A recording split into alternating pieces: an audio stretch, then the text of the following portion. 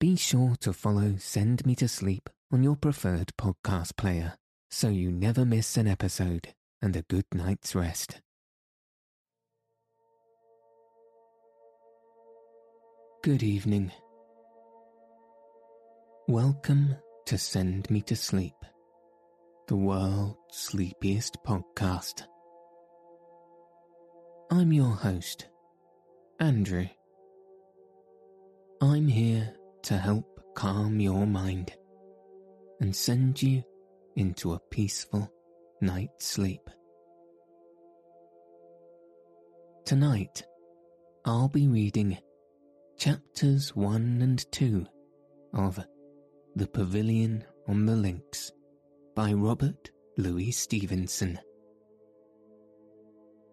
Don't forget, you can listen to hundreds of other unreleased sleep stories on Send Me to Sleep Premium. Fall asleep to stories such as Sherlock Holmes, The Wizard of Oz, The War of the Worlds, and all of the remaining episodes of The Secret Garden. Just go to sendmetosleep.com/premium and sign up today. Cancel any time. So, let your eyes fall heavy and your breath soften as we settle in for a peaceful night's sleep.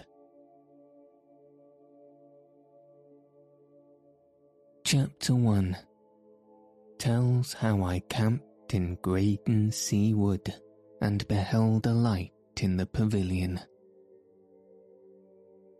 I was a great solitary when I was young.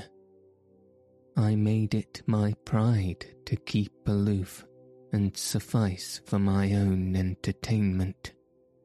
And I may say that I had neither friends nor acquaintances until I met that friend who became my wife and the mother of my children. With one man only was I on private terms. This was R. Northmore, Esquire, of Garden Easter, in Scotland. We had met at college, and though there was not much liking between us, nor even much intimacy, we were so nearly of a humour that we could associate with ease to both. Misanthropes we believed ourselves to be, but I have thought since that we were only sulky fellows. It was scarcely a companionship, but a coexistence in unsociability. Northmore's exceptional violence of temper made it no easy affair for him to keep the peace with anyone but me, and as he respected my silent ways and let me come and go as I pleased, I could tolerate his presence without concern. I think we called each other friends. When Northmore took his degree, and I decided to leave the university without one, he invited me on a long visit to Garden Easter, and it was thus that I first became acquainted with the scene of my adventures. The mansion house of Garden stood in a bleak stretch of country some 3 miles from the shore of the German Ocean. It was as large as a barrack, and as it had been built of a soft stone, liable to consume in the eager air of the seaside, it was damp and draughty within, and half ruinous without. It was impossible for two young men to lodge with comfort in such a dwelling. But there stood in the northern part of the estate, in a wilderness of links and blowing sand hills, and between a plantation and the sea, a small pavilion or belvedere of modern design, which was exactly suited to our wants. And in this hermitage, speaking little, reading much, and rarely associating except at meals, Northmour and I spent 4 tempestuous winter months. I might have stayed longer, but one March night there sprang up between us a dispute which rendered my departure necessary.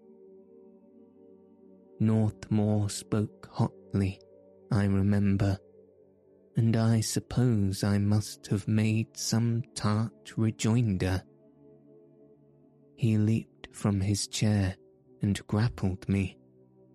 I had to fight, without exaggeration, for my life, and it was only with a great effort that I mastered him, for he was near as strong in body as myself, and seemed filled with the devil. The next morning we met on our usual terms, but I judged it more delicate to withdraw, nor did he attempt to dissuade me. It was 9 years before I revisited the neighbourhood. I travelled at that time with a little cart, a tent, and a cooking stove, tramping all day beside the wagon, and at night, whenever it was possible, gypsying in a cove of the hill, or by the side of a wood.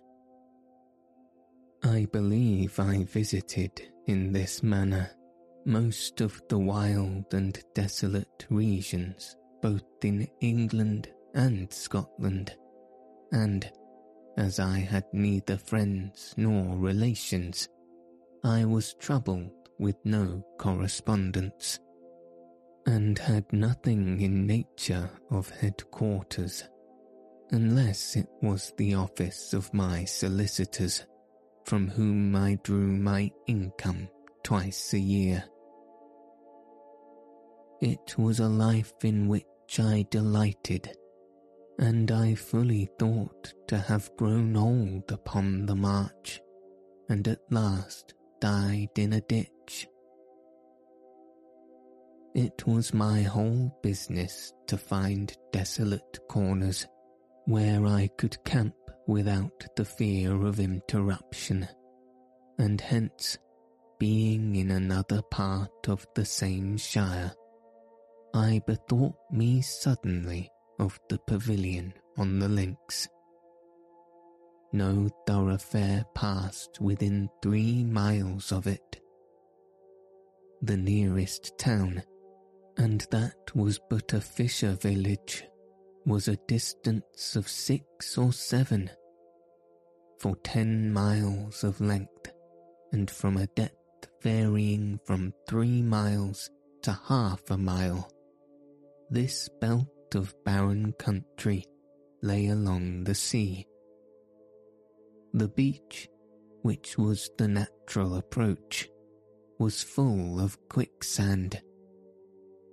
Indeed, I may say there is hardly a better place of concealment in the United Kingdom. I determined to pass a week in the seaward of Garden Easter, and making a long stage, reached it about sundown on a wild September day.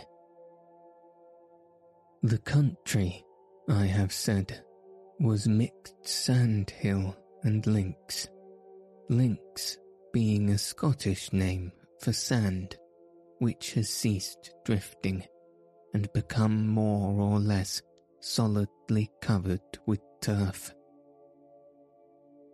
The pavilion stood on an even space. A little behind it, the wood began in a hedge of elders, huddled together by the wind. In front, a few tumbled sandhills stood between it and the sea. An outcropping of rocks had formed a bastion for the sand, so that there was here a promontory in the coastline between two shallow bays, and just beyond the tides, the rock again cropped out and formed an islet of small dimensions but strikingly designed. The quicksand were of great extent at low water, and had an infamous reputation in the country. Close inshore, between the islet and the promontory, it was said that they would swallow a man in 4 minutes and a half, but there may have been little ground for this precision. The district was alive with rabbits, and haunted by gulls which made a continual piping about the pavilion. On summer days, the outlook was bright and even gladsome, but at sundown in September, with a high wind and a heavy surf rolling in along the links, the place told of nothing but dead mariners and sea disasters. A ship beating to windward on the horizon, and a truncheon of wreck half buried in the sand at my feet, completed the innuendo of the scene. The pavilion, it had been built by the last proprietor, Northmour's uncle, a silly and prodigal virtuoso, presented little signs of age. It was 2 stories in height, Italian in design, surrounded by a patch of garden in which nothing had prospered but a few coarse flowers, and looked, with its shuttered windows, not like a house that had been deserted, but like one that had never been tenanted by man. Northmour was plainly from home, whether, as usual, sulking in the cabin of his yacht, or in one of his fitful and extravagant appearances in the world of society. I had, of course, no means of guessing. The place had an air of solitude that daunted even a solitary like myself. The wind cried in the chimneys with a strange and wailing note, and it was with a sense of escape, as if it were going indoors, that I turned away and, driving my cart before me, entered the skirts of the wood. The seaward of garden had been planted to shelter the cultivated fields behind, and check the encroachments of the blowing sand. As you advanced into it from coastward, elders were succeeded by another hardy shrub, but the timber was all stunted and bushy. It led a life of conflict. The trees were accustomed to swing there all night long in fierce winter tempests, and even in early spring the leaves were already flying, and autumn was beginning in this exposed plantation. Inland, the ground rose into a little hill, which, along with the islet, served as a sailing mark for seamen. When the hill was open of the islet to the north, vessels must bear well to the eastward to clear the garden ness and the garden bullers. In the lower ground, a streamlet ran among the trees, and, being dammed with dead leaves and clay of its own carrying, spread out every here and there, and lay in stagnant pools. One or two ruined cottages were dotted about the wood, and according to Northmour, these were ecclesiastical foundations, and in their time had sheltered pious hermits. I found a den, or small hollow, where there was a spring of pure water, and there, clearing away the brambles, I pitched the tent, and made a fire to cook my supper. My horse I picketed farther in the wood, where there was a patch of sward.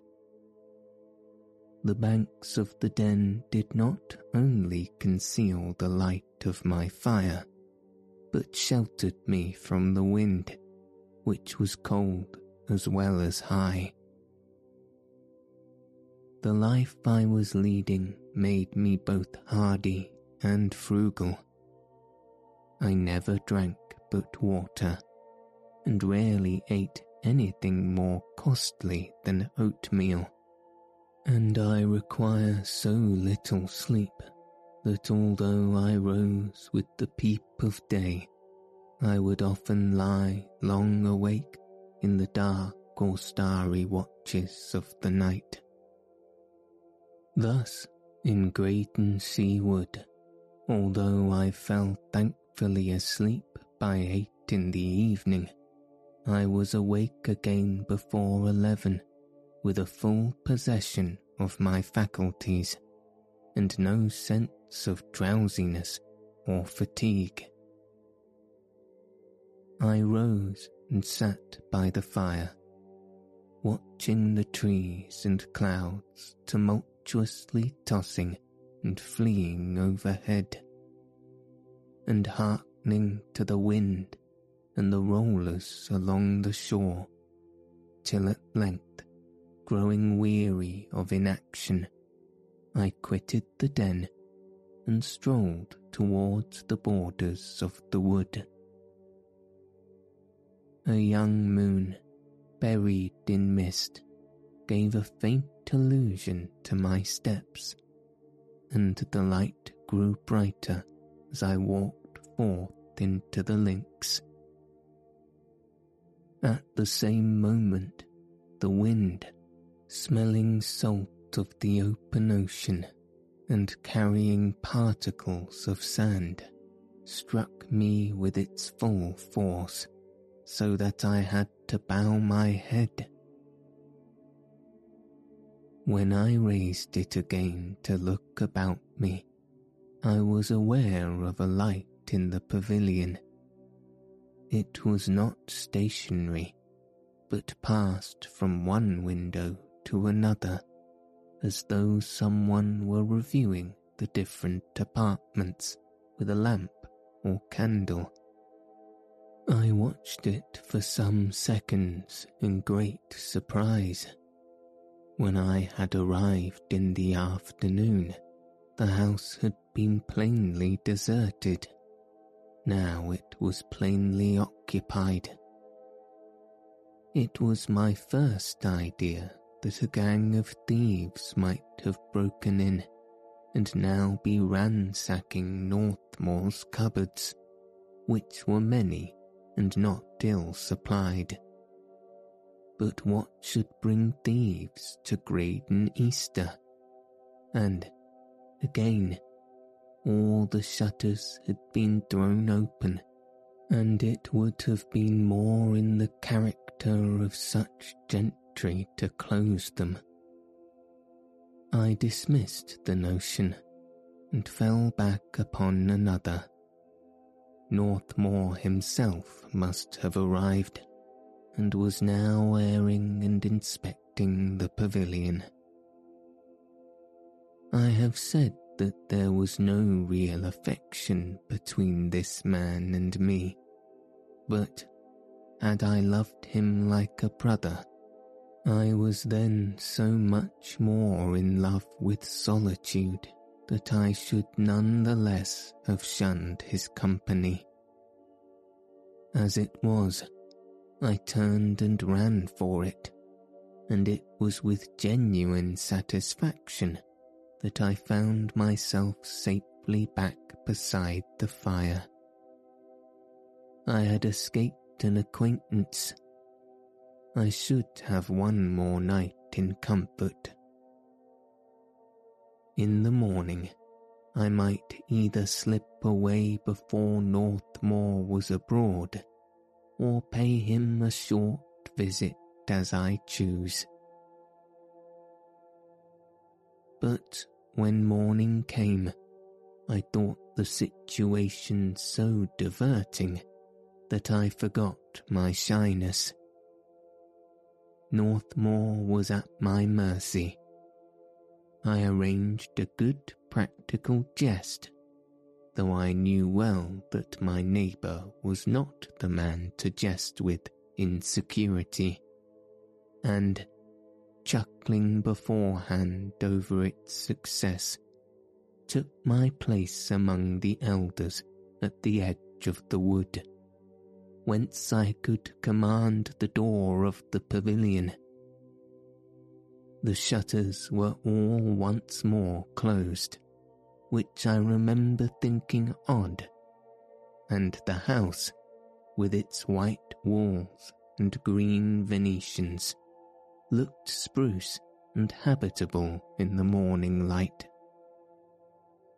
Hour after hour passed, and still no sign of Northmour. I knew him for a sluggard in the morning, but as it drew on towards noon, I lost my patience. To say the truth, I had promised myself to break my fast in the pavilion, and hunger began to prick me sharply. It was a pity to let the opportunity go by without some cause for mirth. But the grosser appetite prevailed, and I relinquished my jest with regret, and sallied from the wood. The appearance of the house affected me, as I drew near, with disquietude. It seemed unchanged since last evening, and I had expected it, I scarce knew why, to wear some external signs of habitation. But no, the windows were all closely shuttered, the chimney breathed no smoke, and the front door itself was closely padlocked. Northmour therefore had entered by the back. This was natural, and indeed the necessary conclusion, and you may judge of my surprise when, on turning the house, I found the back door similarly secured. My mind at once reverted to the original theory of thieves, and I blamed myself sharply for my last night's inaction. I examined all the windows of the lower story, but none of them had been tampered with. I tried the padlocks, but they were both secure. It thus became a problem how the thieves, if thieves they were, had managed to enter the house, They must have gone, I reasoned, upon the roof of the outhouse where Northmour used to keep his photographic battery, and from thence, either by the window of the study or that of my old bedroom, completed their burglarious entry. I followed what I supposed was their example, and, getting on the roof, tried the shutters of each room. Both were secure, but I was not to be beaten, and, with a little force, one of them flew open, grazing, as it did so, the back of my hand. I remember I put the wound to my mouth and stood for perhaps half a minute licking it like a dog, and mechanically gazing behind me over the waste links and the sea. And in that space of time, my eye made note of a large schooner yacht some miles to the northeast. Then I drew up the window and climbed in. I went over the house, and nothing can express my mystification. There was no sign of disorder, but, on the contrary, the rooms were unusually clean and pleasant. I found fires laid ready for lighting, 3 bedrooms prepared with a luxury quite foreign to Northmour's habits, and with water in the ewers and the beds turned down, a table set for 3 in the dining room, and an ample supply of cold meats, game, and vegetables on the pantry shelves. There were guests expected, that was plain. But why guests when Northmour hated society? And, above all, why was the house thus stealthily prepared at the dead of night? And why were the shutters closed and the doors padlocked? I effaced all traces of my visit, and came forth from the window feeling sobered and concerned. The schooner yacht was still in the same place, and it flashed for a moment through my mind that this might be the Red Earl bringing the owner of the pavilion and his guests. But the vessel's head was set the other way.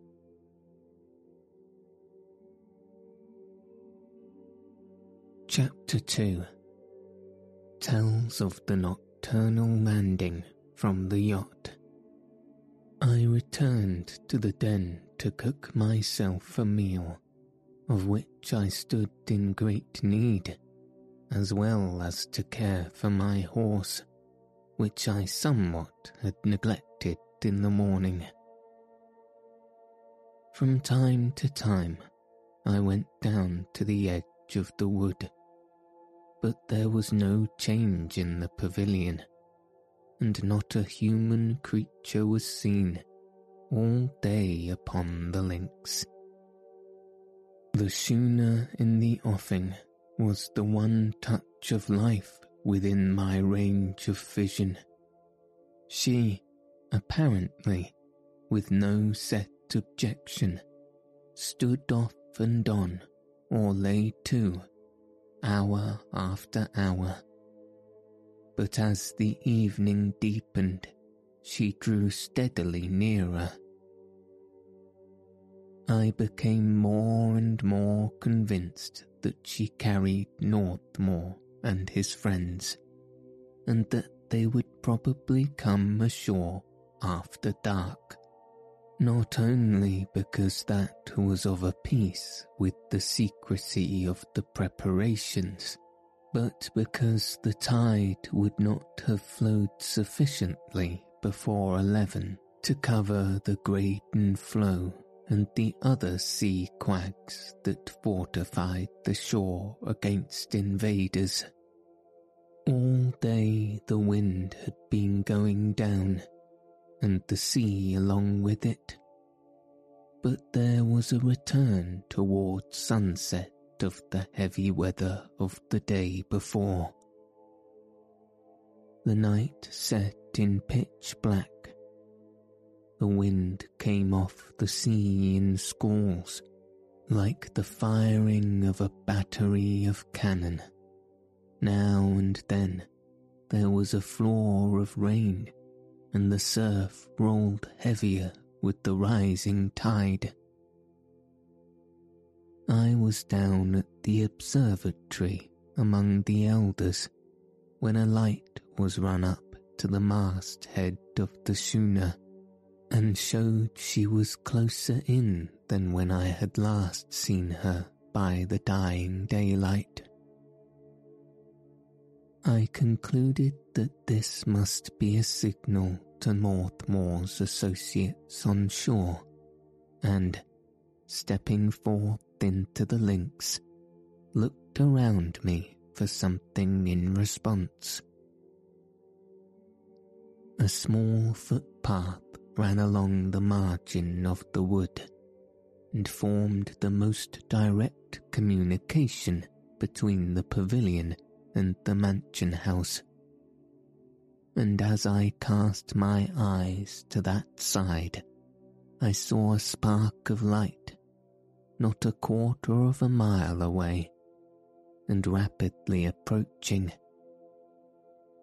From its uneven course, it appeared to be the light of a lantern, carried by a person who followed the winding of the path, and was often staggered and taken aback by the more violent squalls. I concealed myself once more among the elders, and waited eagerly for the newcomer's advance. It proved to be a woman, and as she passed within half a rod of my ambush, I was able to recognize the features. The deaf and silent old dame who nursed Northmour in his childhood was his associate in this underhand affair.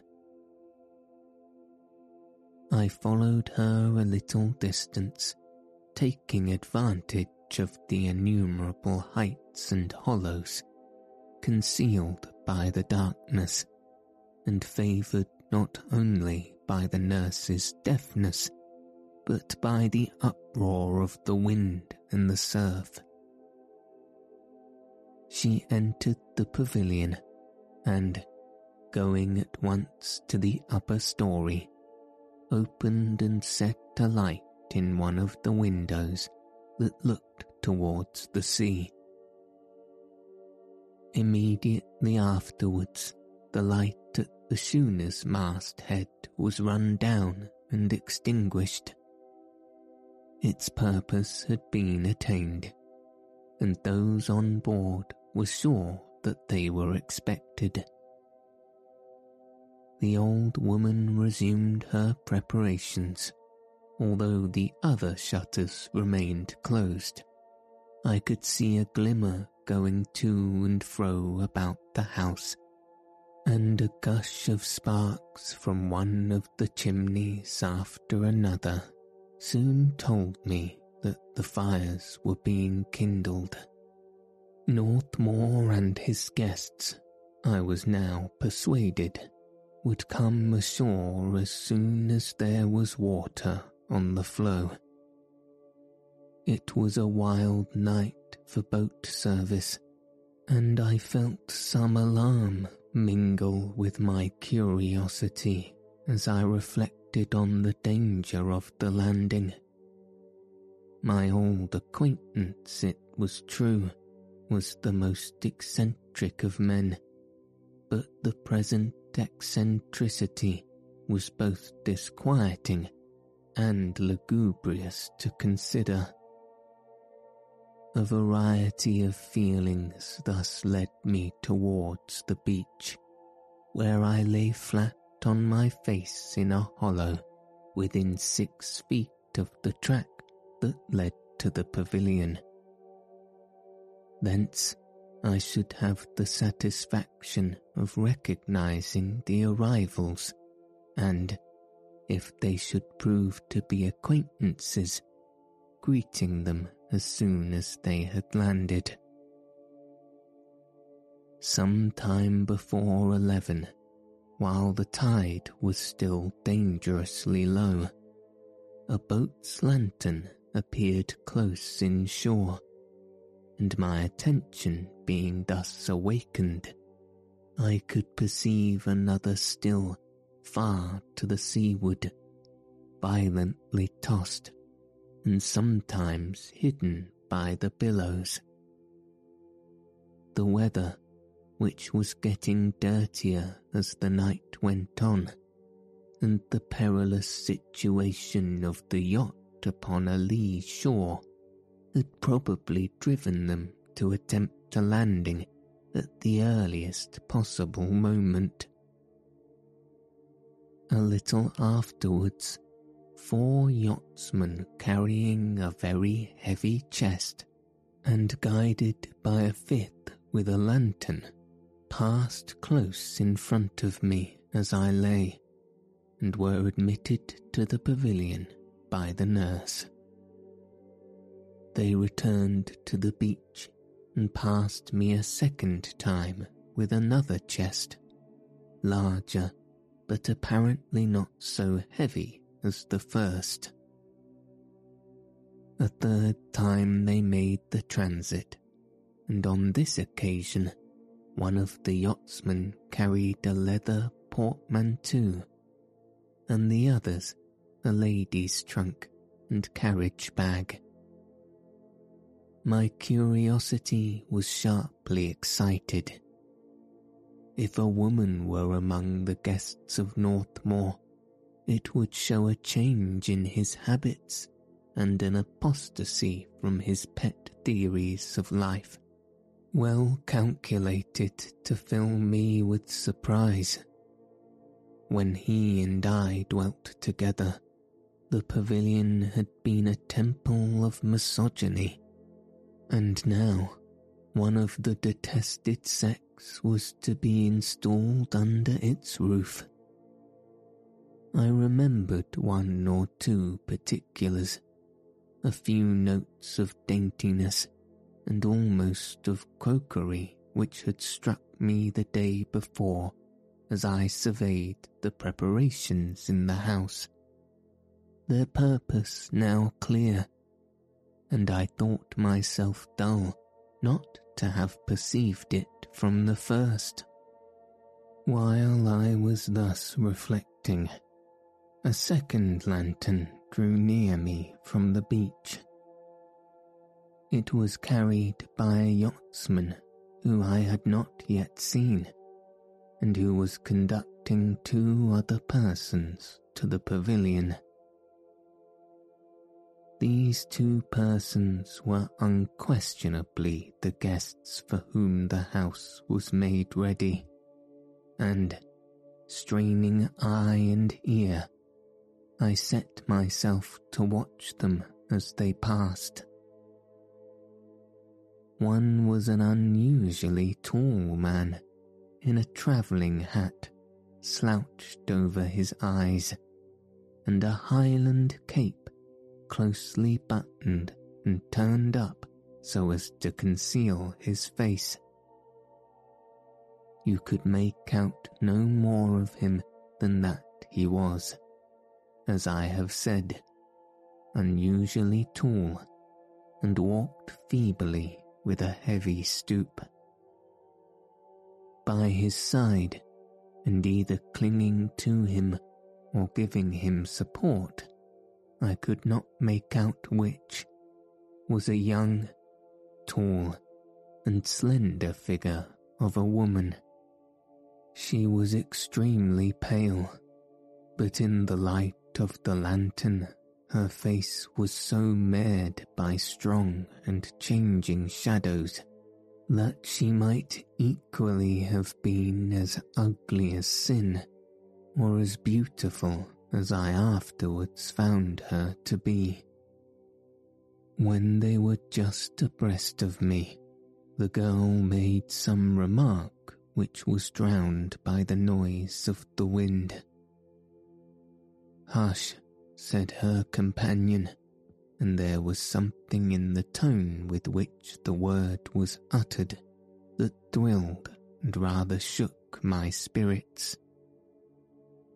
It seemed to breathe from a bosom labouring under the deadliest terror, and I have heard another syllable so expressive, and I still hear it again when I am feverish at night, and my mind runs upon old times.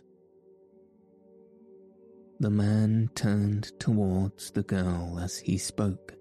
I had a glimpse of much red beard, and a nose which seemed to have been broken in youth, and his light eyes seemed shining in his face with some strong and unpleasant emotion. But these two passed on and were admitted in their turn to the pavilion. One by one, or in groups, the seamen returned to the beach. The wind brought me the sound of a rough voice crying, "Show off." Then, after a pause, another lantern drew near. It was Northmour alone.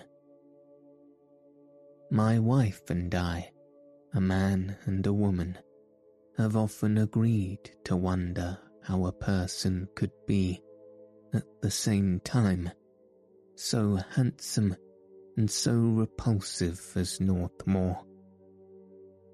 He had the appearance of a finished gentleman.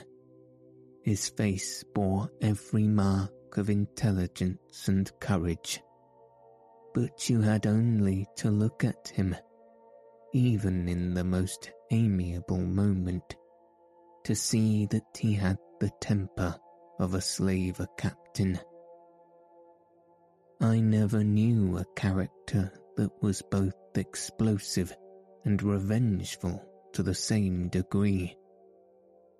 He combined the vivacity of the South with the sustained and deadly hatreds of the North, and both traits were plainly written on his face, which was a sort of danger signal. In person, he was tall, strong, and active, his hair and complexion very dark, his features handsomely designed, but spoiled by a menacing expression. At that moment he was somewhat paler by nature. He wore a heavy frown, and his lips worked, and he looked sharply around him as he walked, like a man besieged with apprehension. And yet I thought he had a look of triumph underlying all, as though he had already done much, and was near the end of an achievement. Partly from a scruple of delicacy, which I, from the pleasure of starting an acquaintance, I desired to make my presence known to him without delay.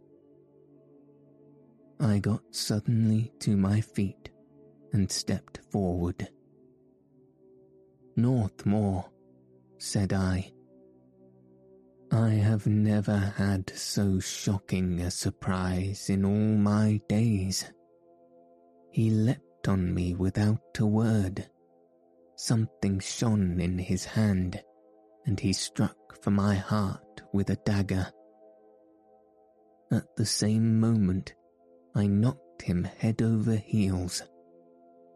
Whether it was my quickness or his own uncertainty, I know not, but the blade only grazed my shoulder, while the hilt and his fist struck me violently on the mouth. I fled, but not far. I had often and often observed the capabilities of the sand hills for protracted ambush or stealthy advances and retreats, and, not 10 yards from the scene of the scuffle, plumped down again upon the grass. The lantern had fallen and gone out, but what was my astonishment to see Northmour slip at a bound into the pavilion, and hear him bar the door behind him with a clang of iron. He had not pursued me. He had run away. Northmour, whom I knew for the most impeccable and daring of men, had run away. I could scarcely believe my reason, and yet, in this strange business, where all was incredible, there was nothing to make a work about in an incredibility, more or less. For why was the pavilion secretly prepared? Why had Northmour landed with his guests at the dead of night, in a half-gale of wind, and with the floe scarce covered? Why had he sought to kill me? Had he not recognized my voice? I wondered. And, above all, how had he come to have a dagger ready in his hand? A dagger, or even a sharp knife, seemed out of keeping with the age in which we lived, and a gentleman landing from his yacht on the shore of his own estate, even although it was at night and with some mysterious circumstances, does not usually, as a matter of fact, walk thus prepared for deadly onslaught. The more I reflected, the further I felt at sea. I recapitulated the elements of mystery, counting them on my fingers.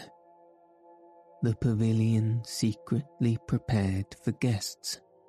The guests landed at the risk of their lives and to the imminent peril of the yacht. The guests, or at least one of them, in undisguised and seemingly causeless terror. Northmour with a naked weapon. Northmour stabbing his most intimate acquaintance at a word. Last, and not least strange, Northmour fleeing from the man whom he had sought to murder, and barricading himself like a hunted creature behind the door of the pavilion. Here were at least 6 separate causes for extreme surprise, each part and parcel with the others, and forming all together one consistent story. I felt almost ashamed to believe my own senses. And thus I stood, transfixed with wonder. I began to grow painfully conscious of the injuries I had received in the scuffle, skulked round among the sand hills, and, by a devious path, regained the shelter of the wood. On the way, the old nurse passed again within several yards of me, still carrying her lantern, on the return journey to the mansion house of Graydon. This made a 7th suspicious feature in the case. Northmour and his guests, it appeared, were to cook and do the cleaning for themselves. while the old woman continued to inhabit the big, empty barrack among the policies. There must surely be great cause for secrecy when so many inconveniences were confronted to preserve it. So thinking, I made my way to the den. For greater security, I trod out the embers of the fire and lit my lantern to examine the wound upon my shoulder. It was a trifling hurt, although it bled somewhat freely, and I dressed it as well as I could, for its position made it difficult to reach, with some rag and cold water from the spring. While I was thus busied, I mentally declared war against Northmour and his mystery. I am not an angry man by nature, and I believe there was more curiosity than resentment in my heart.